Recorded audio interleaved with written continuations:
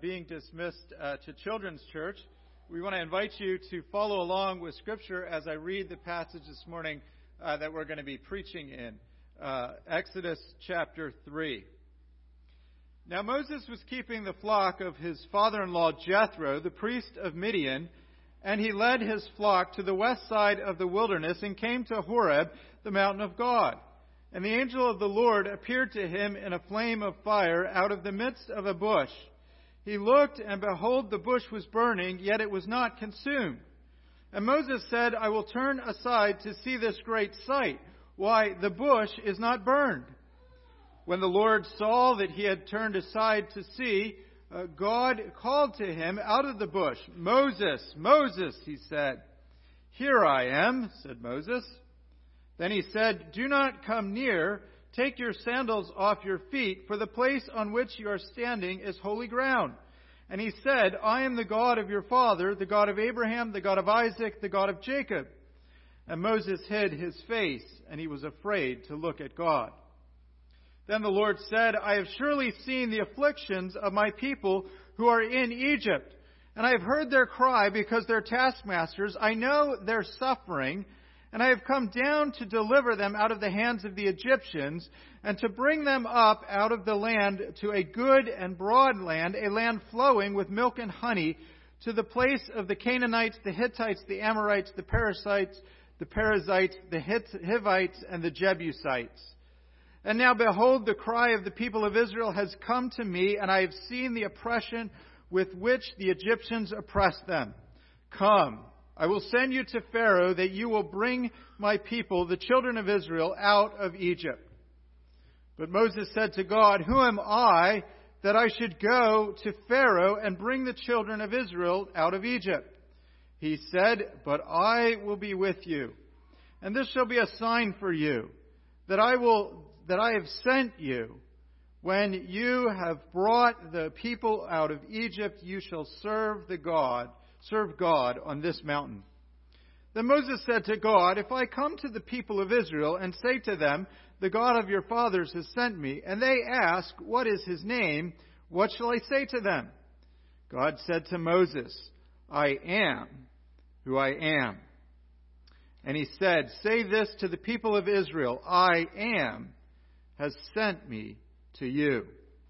God also said to Moses, say this to the people of Israel, the Lord, the God of your fathers, the God of Abraham, the God of Isaac, the God of Jacob, has sent me to you. This is my name forever, and thus I am to be remembered throughout all generations. Go and gather the elders of Israel together and say to them, the Lord, the God of your fathers, the God of Abraham, the God of Isaac, the God of Jacob, has appeared to me, saying, I have observed you and what has been done to you in Egypt, and I promise that I will bring you out of the affliction of Egypt to the land of the Canaanites, the Hittites, the Amorites, the Perizzites, the Hivites, and the Jebusites, a land flowing with milk and honey. And they will listen to your voice. And you and the elders of Israel shall go to the king of Egypt and say, the Lord, the God of the Hebrews, has met with us, and now let us go 3 days' journey into the wilderness, that we may sacrifice to the Lord our God. But I know the king of Egypt will not let you go unless compelled by a mighty hand. So I will stretch out my hand and strike Egypt with all the wonders that I will do. After that he will let you go. And I will give this people favor in the sight of the Egyptians. And when you go, you shall not go empty, but each woman shall ask her neighbor and any woman who lives in her house for silver and gold jewelry and for clothing. You shall put them on your sons and your daughters. You shall plunder the Egyptians. Let's pray this morning. Our gracious God and Heavenly Father, Lord, we want to ask that you would speak to us this morning. We ask that you would use the Word of God. We thank you for the Word of God, that it is living and active. We thank you that you have something for each one of us in this passage, and that you reveal yourself, and that you reveal your name, and that if you had not revealed yourself, we would not know who you are or what you have done. In Jesus' name we pray. Amen. As some of you might know, our practice in the morning is to read through sections of Scripture, and it just so happens 19 weeks ago we started reading through Exodus, and that was before I decided to preach through Exodus. So we're reading through chapter 19, and we're preaching in chapter 3, but I really appreciated John's introduction this morning to chapter 19 because it actually jogged something in my memory. One, obviously, these two passages are going to have a lot of overlap with the theme of the awesomeness of God. But two, the memory that it jogged in me was when I was a young boy, probably about 13 or 14 years ago, and we lived out on Guam at that time with some missionary friends and families around us in the neighborhood. And I would go out and hang out with my best friend at the time, Joel. And we would sleep over at his house. He would sleep over at my house. We would do pretty much everything together. And his mom, and this was back in the 90s, so, you'd say, that's awesome. That, not just cool, not just rad, but awesome was the big word.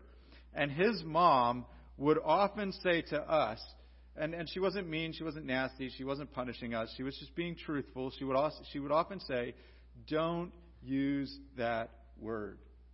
Use that word to refer to God. Because only God is truly awesome.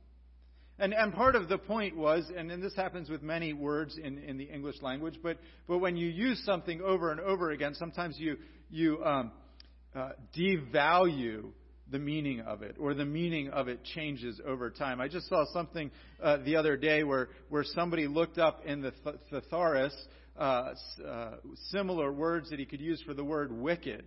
And it came up with words like good, cool, awesome, and because it's how kids use the word today, right? That was wicked cool, Obviously not really what the person was looking for, but you can understand, and I'm not saying that's a wrong use of the word, but language takes on meaning over time.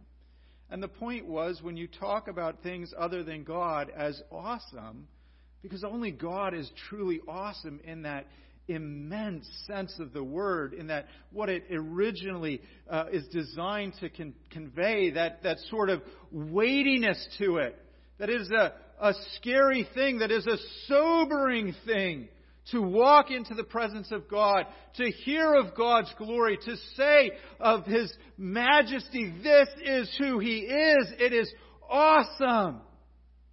And my friend's mom, who was like a second mom to me, just didn't want us to cheapen the language. God is awesome. And we are going to see this in this passage this morning, that the awesome God draws near to His people. God comes down and says to Moses, this is who I am, and this is what I am going to do. The Lord Himself, who reigns and rules from heaven, from His throne of glory, comes down and reveals Himself and gives His name so that we might know God is awesome. And in that sense of the word, God alone is awesome. So, we want to talk today, who is God? Why is He drawing near? And then we'll end with some talk about the hand of God. Who is God? Many people have different views of who God is. Many people will tell you, yes, of course, I believe in God. I think your next question should be, if you're in one of those conversations, well, who is He? And see if they really know God. And not in an abstract sense of I know some things about Him and I believe that He exists and He's up there. And I had someone tell me one time, yeah, I believe in the big guy, but I kind of mind my own business. And if I leave Him alone, He leaves me alone. He didn't have a sense of the awesomeness of God, of the weightiness of God, that God is a personal being who draws near and makes Himself known. Who is God? God comes to Moses here in the burning bush. Look at verses 1 through 3. Now Moses was keeping the flock of his father-in-law Jethro, the priest of Midian. He had led his flock to the west side of the wilderness and came to Horeb, the mountain of God. Horeb is another name for Mount Sinai. And the angel of the Lord appeared to him in a flame of fire out of the midst of a bush. He looked, and behold, the bush was burning, yet it was not consumed. And Moses said, I will turn aside and see this great sight, why the bush is not burning up. So Moses is walking along. There's this bush over here crackling kind of in the distance. Moses kind of notices, like, hey, something weird is going on here. This bush isn't burning up. I don't know if he watched it for a little while or if he could just tell, this is a flaming fiery bush, but none of the leaves are wrinkling up as they would. I don't know what exactly he saw, but it made him turn aside. The fire in the bush is the presence of the Lord. And so we see the angel of the Lord appeared to him in a flame of fire out of the midst of the bush. Now, angel here could mean messenger, but typically when it's the angel of the Lord, it is some kind of appearing or form of the Lord. It's some kind of manifestation of his presence. And so here it is that he's manifesting his presence in the flame. The fire in the bush is not sustained by the bush. Now think about that, right? When you light a fire in your fireplace or outside at the campfire, what sustains and fuels the flames? The wood that you're putting on, right? If you don't keep putting wood into that fire, what happens to the fire? The fire dies down. The flames derive their existence from fuel. They derive their existence from the wood that burns, and so they consume the wood. And when the wood is gone, the fire goes away. And so if you want to keep a fire stoked, you continue to put fuel on it. This fire is not sustained by the bush. The fire is in the bush, but we might say it's not of the bush. It's not burning up the bush. It's not consuming the bush. The fire doesn't depend upon the bush. What does this illustrate to us? God does not depend upon things in creation for his existence. So God will say, in Acts chapter 17, Paul is preaching before a bunch of pagans who have various different views of God, and similar things are echoed in the book of Isaiah, that God doesn't need to eat. God doesn't need food to sustain himself. In fact, Acts 17:25 says, nor is he served by human hands as though he needed anything, since he himself gives life to all mankind and breath and everything. Let me read that again. He gives to all mankind life, breath, and everything. God gives everything. God is the sustainer of everything. God does not need things to sustain himself. He doesn't need the bush to fuel his fiery presence of his glory. This illustrates to us that God is self-sufficient. That God is above his creation and is not in need of it. God did not create things because he was bored and he needed things, or he needed us. God created things because he wanted to make things that he could delight in, but he did not need them. God doesn't get hungry and says, I'm going to make a fruit tree so that I have something to eat. If you and I go without food for a few days or without water, we're going to get tired. We're going to get run down. God doesn't get weary. This is the awesomeness of God. What does the existence of God depend upon? Nothing but God himself.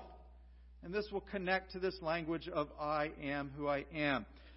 So, again, you have the picture of the fire. It's also a picture of the majesty and the glory of God.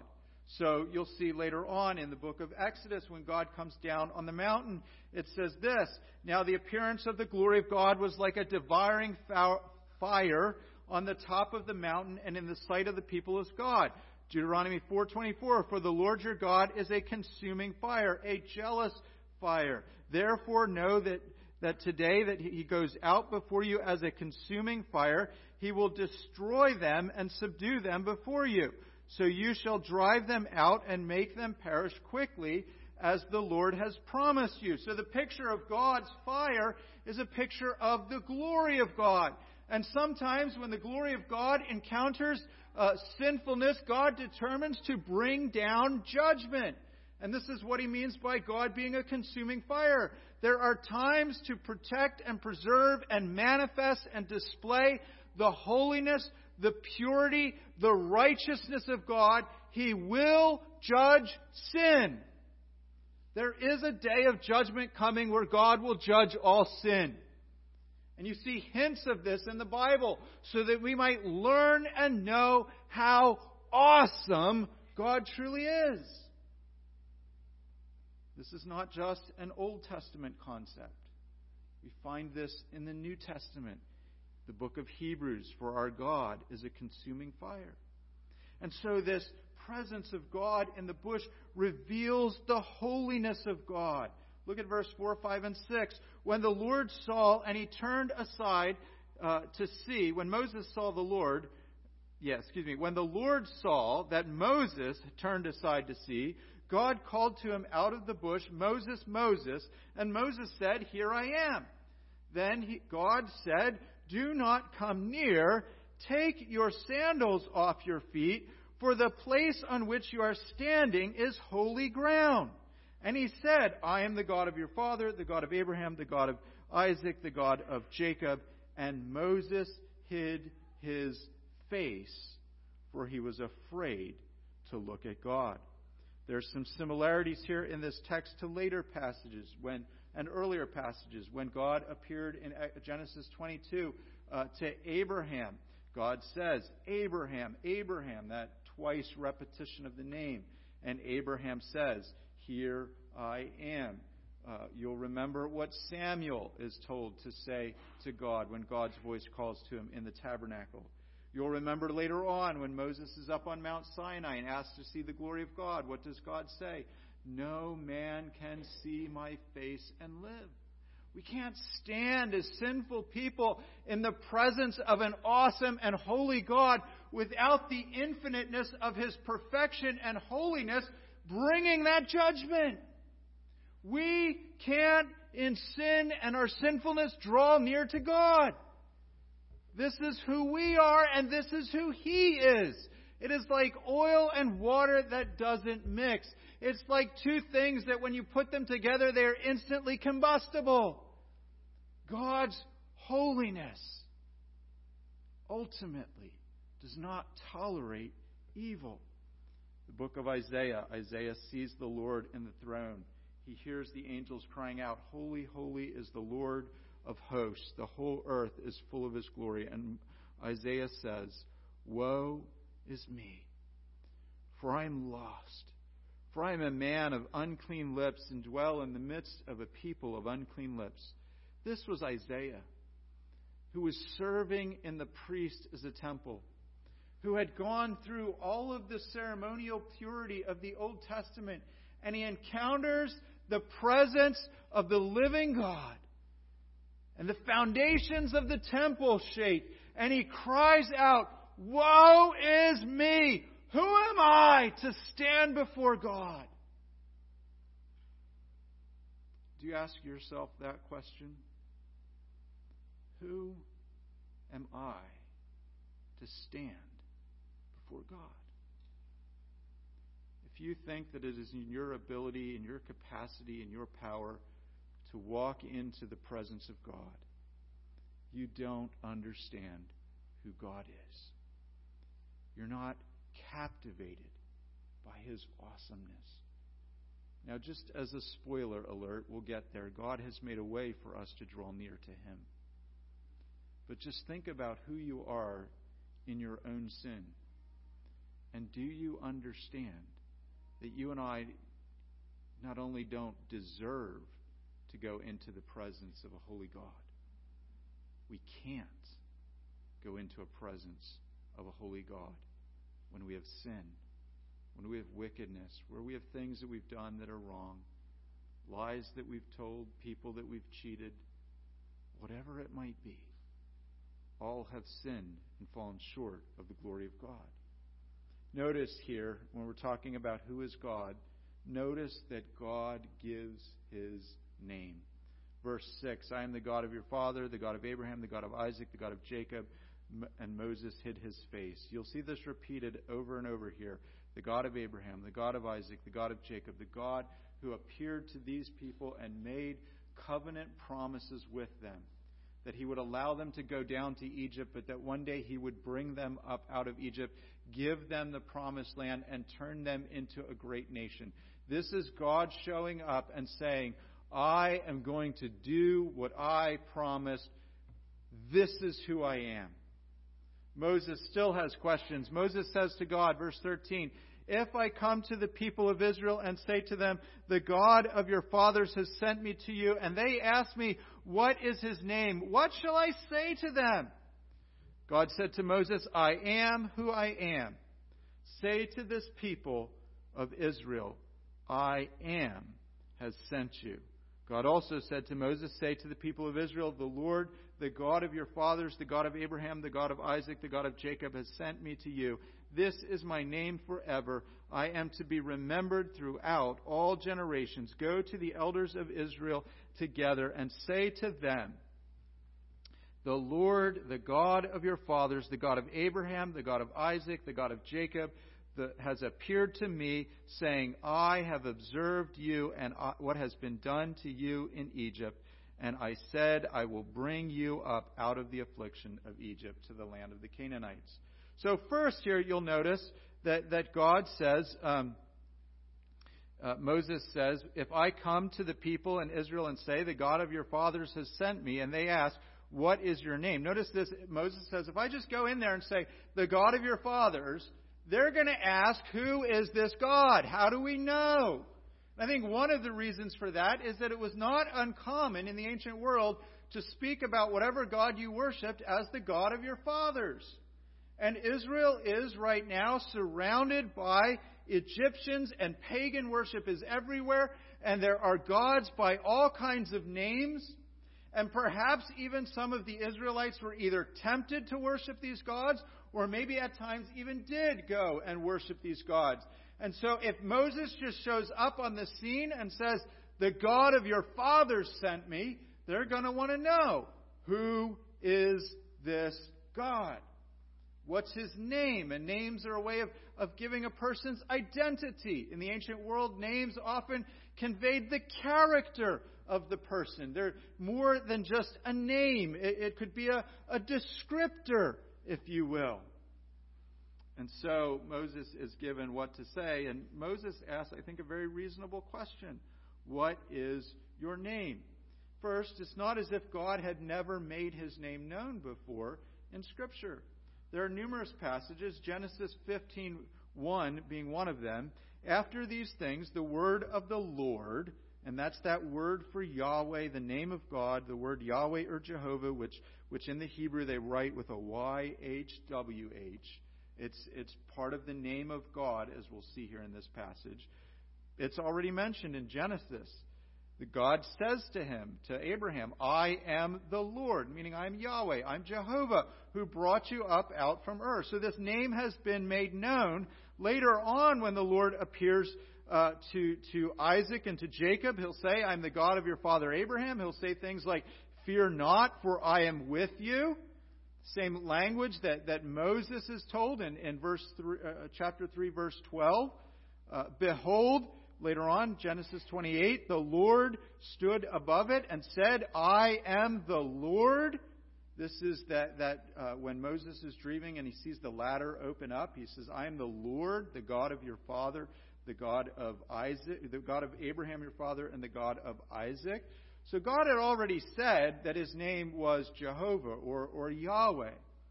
Moses is asking a real question, but God isn't giving some sort of new information.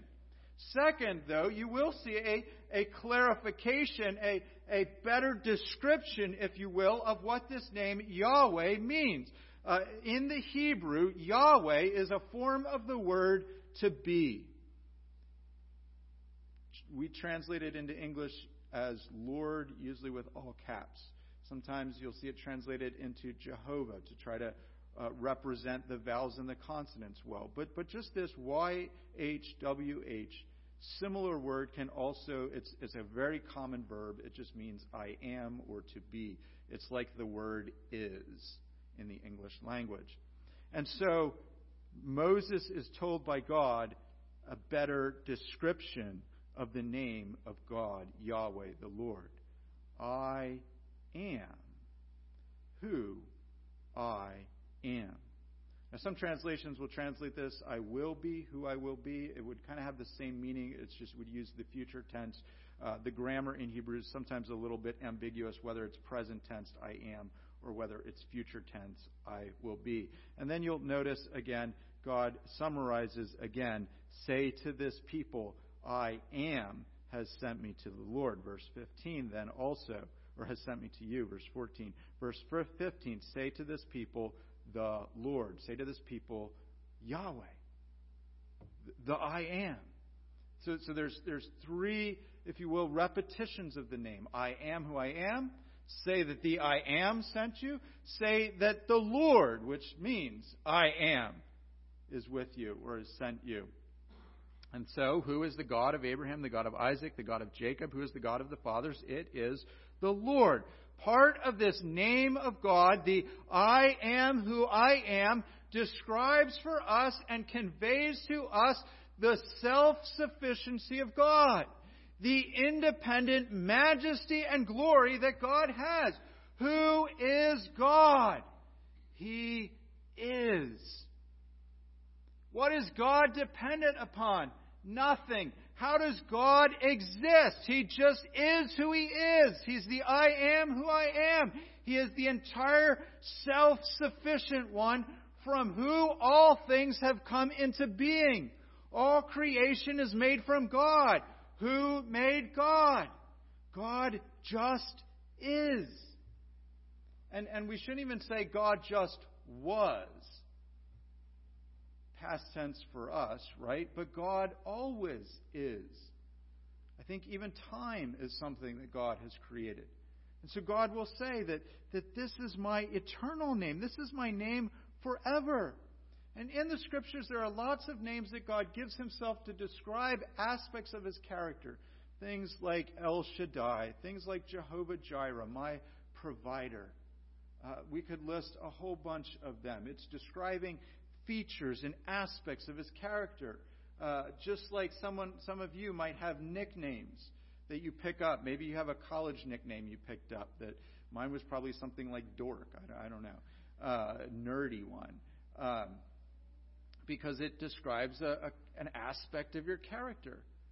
But Tim, or Timothy, is the name my parents named me with.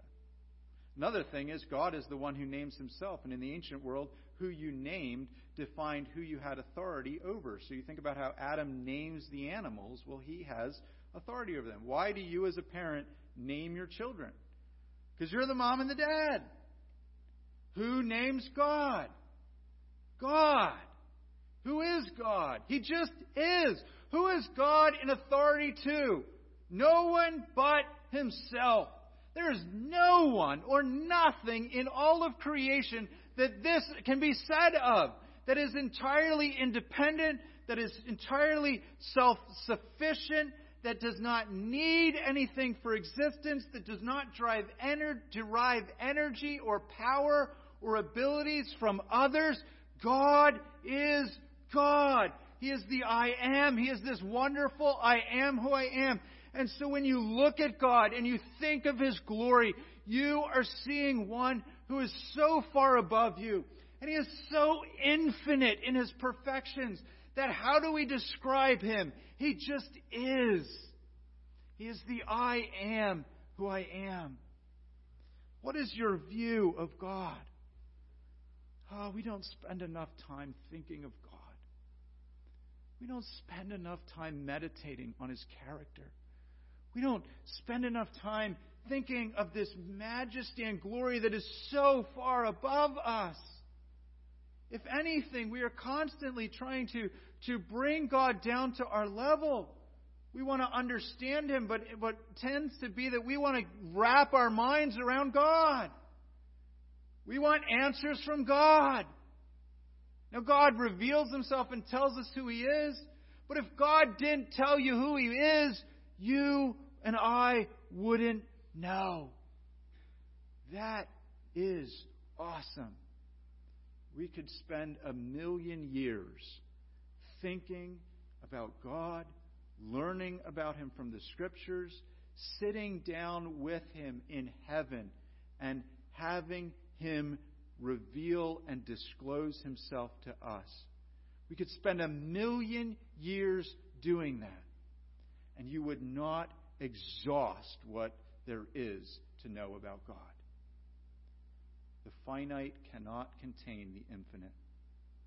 And you and I will spend all eternity growing in our knowledge of God, and there will always be more knowledge of God to know, more wonder to His character, more glory to His being.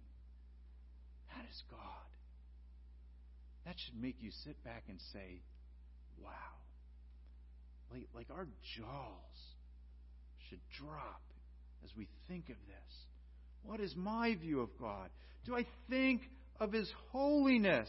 How do I think of His holiness? Do I recognize my sin? And like Moses, I can't just waltz into the presence of God. Hey, I'm just going to come and check God out. We come on bended knee. We often don't think of God. We often don't meditate of Him. We often don't pray to Him as the one who is infinite in His perfections.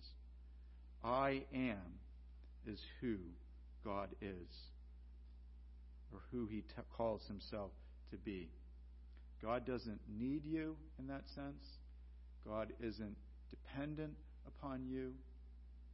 God isn't bored in His life without you.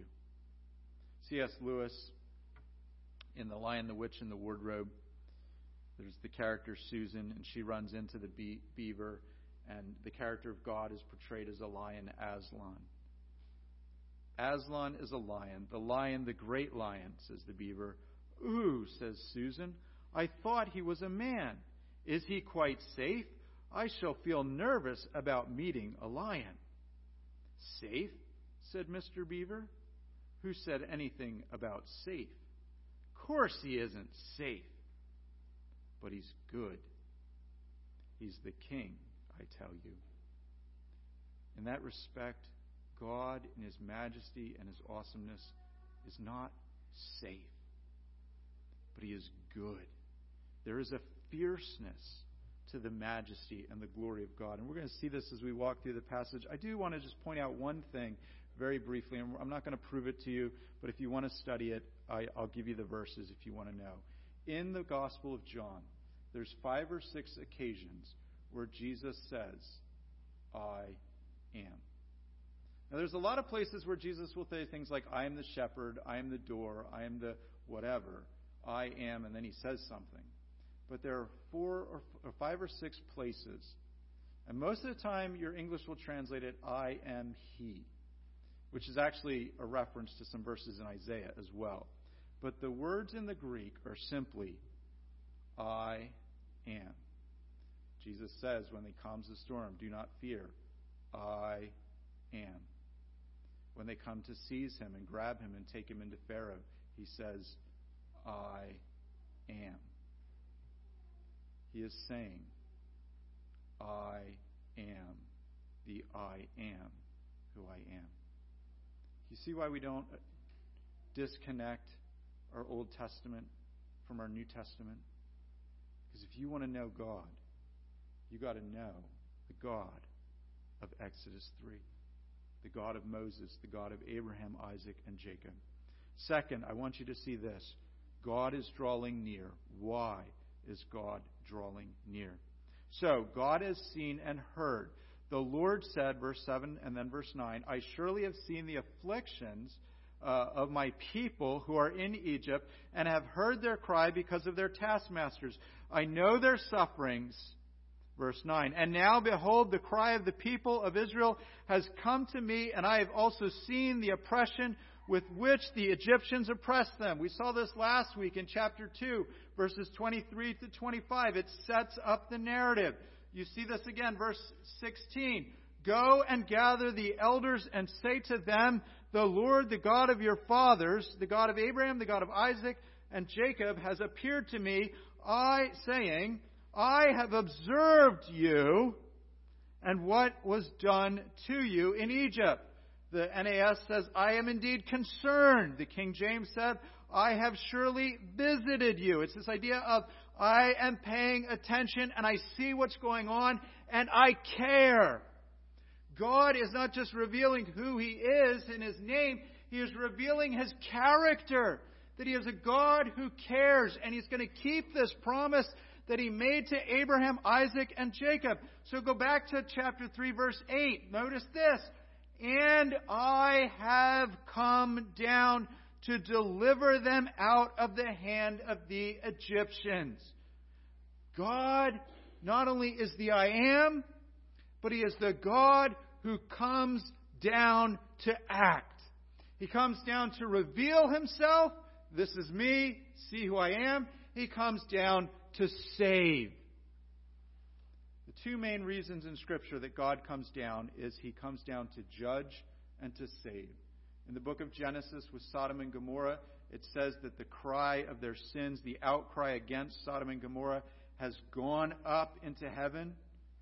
And then it says, I will go down and see whether they have done altogether according to the outcry. And it's not that God in heaven didn't know and is like, oh, well, I better get down there and see what's going on.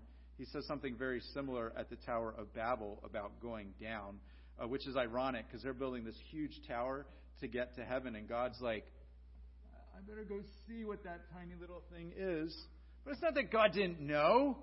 It's that God is showing up and He's going to take action. It's that He's going to judge the sin as He does at the Tower of Babel, as He does for Sodom and Gomorrah, as He's going to judge the Egyptians. But here specifically also, He's going to go down and He's going to lift up, He's going to raise out His people. I mean, this is a pattern and an image that you see all throughout Scripture. What does God do? He takes His people by His hands. He cares for them. He loves them, and He brings them to Himself. He carries them into His bosom. He describes Himself as like a mother hen who nestles her little baby chicks underneath the wing and shuffles them in and protects them. You know, like when the mother duck crosses the street and the one little baby duck gets sort of left behind, and the mother duck will stand in the middle of the street and stare down the cars until that baby duck gets across. And man, geese and ducks, but geese especially, they're nasty if you try to get near their kids, right? God does this for His children. We would be remiss if this passage didn't make us think about the ultimate way that God comes down. He comes down in the person and work of the Lord Jesus Christ. The Son of God, the eternal Son of God, who is that I am, takes on true humanity. He becomes one of us in every respect, yet without sin, so that we can see Him, that we can hold Him, that we can touch Him. He comes down. And in order so that we can go up to God, the Son of God, the Lord Jesus Christ, dies on the cross, taking the punishment for our sin. God judges my sin in Jesus. Because God loved me so much, He sent His Son so that those who believe in Him might be saved. That God did not send His Son into the world to judge the world, but so that the world might be saved through Him. Do you believe in the Lord Jesus Christ? Do you believe that He is truly the Son of God? Lots of people believe that He was a man that walked the earth.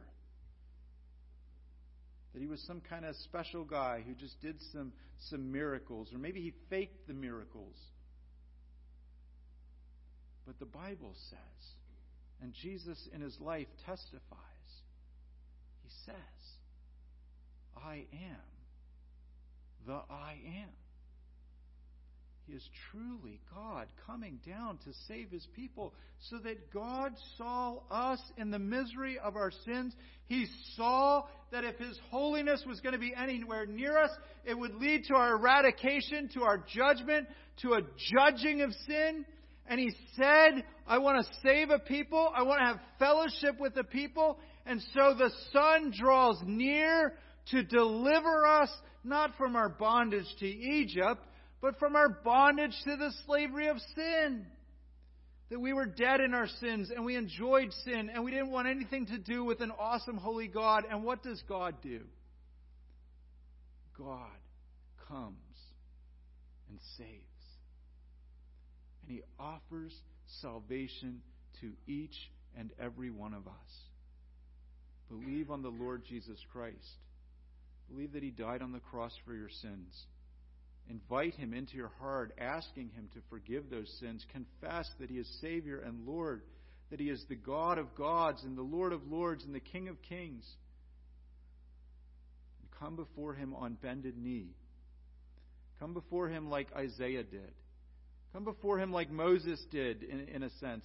Taking off your shoes, bowing to His holiness and His majesty and saying, God, I need You to save me. Hear my cry for deliverance.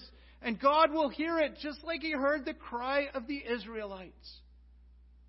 This is God. That He is infinite in His majesty and His perfections. And He is magnificent in His grace and in His mercy. God is the God who saves. Notice how this passage ends, and this will actually lead into a major theme later. So I'm just going to kind of give this out as a teaser. This idea that God will display His power. He's going to compel the Pharaoh. So it says in verse 19 and 20, but I know that the king of Egypt will not let you go unless compelled by a mighty hand. So I will stretch out my hand and strike Egypt with all the wonders that I will do in it. After that, He will let you go. Later on, He'll say to the Pharaoh, thus saith the Lord, Israel is my firstborn son. And I say to you, let my son go, that he may serve me. If you refuse to let him go, behold, I will kill your firstborn son. You really have two options in this life. You believe in the Lord Jesus Christ because you understand His holiness, you understand who God is, and you receive the forgiveness of sins. And your sins are washed away. You never have to be terrified of God. You will never be separated from God as God has cleansed you in the blood of the Lord Jesus Christ. You will be His child, His son, destined to an inheritance. Or you can stand like Pharaoh and others in opposition to God and realize that the holiness of God, which is good, which is perfect, will come against you because of your sin. If you know who God is, you don't take sin lightly. You understand His glory. You understand His majesty. It leaves you sometimes a little bit scared, a little bit in fearful, reverent awe. Just like you might go into court and fear what the judge is going to say. But if the Lord washes away your sin and you come to Him through the blood of the Lord Jesus Christ, you come before Him not in your own innocence, but in innocence and forgiveness that was given to you by Jesus. We don't like, in our day and age, a God who is holy. We don't like, in our day and age, a God who has a mighty hand and can do what He wants. We want a God dependent upon us, beholden to our beck and call, who does whatever we want whenever we say. Now, God answers prayer. Don't misunderstand me. But God is not a puppy dog that we keep on a leash and take Him out when we want to have fun. and put him back in the kennel the rest of the week. God is the awesome and mighty one, the I am who I am. Nebuchadnezzar was a pagan, and he rebelled against God, and after the Lord got his attention and made him crazy for 7 years, Nebuchadnezzar said this, "At the end of the days, I, Nebuchadnezzar, lifted my eyes to heaven, and my reason returned to me, and I blessed the Most High, and I praised and honored him who lives forever, for his dominion is an everlasting dominion. His kingdom endures from generation to generation. All the inhabitants on the earth are accounted as nothing, and he does according to his will among the hosts of the heaven and among the inhabitants of the earth, and none can stay his hand or say to him, 'What have you done?'" A pagan recognized the living God and said, "I can't stop God or question him or call him to my account. I have to acknowledge his greatness. I have to praise him." How do you praise the Lord in your life? How do you lift up his name? Is he the awesome Holy One, the I am who I am? If you come to the Lord through Jesus, the only way to come to the Lord is through Jesus. But if and when you come to the Lord through Jesus, God makes peace with you, but we never lose sight of the awesomeness of God. Let's pray this morning. Our gracious God and Heavenly Father, Lord, we pray that you'd watch over us. We pray that you'd keep us safe and protect us, Lord. We just ask that you would give us this insight, this vision, if you will, this understanding of your awesomeness, that we would fear you in a right way a little more, that we would hold you in high esteem and regard and look up to you as the infinite and perfect one and not try to drag you down onto our level. Show us how good you are. Show us how immense you are in your perfections, but that you, the good God, would make yourself known and show us your character, most of all in the abundance of your love and your grace and your mercy. We pray these things in Jesus' name. Amen.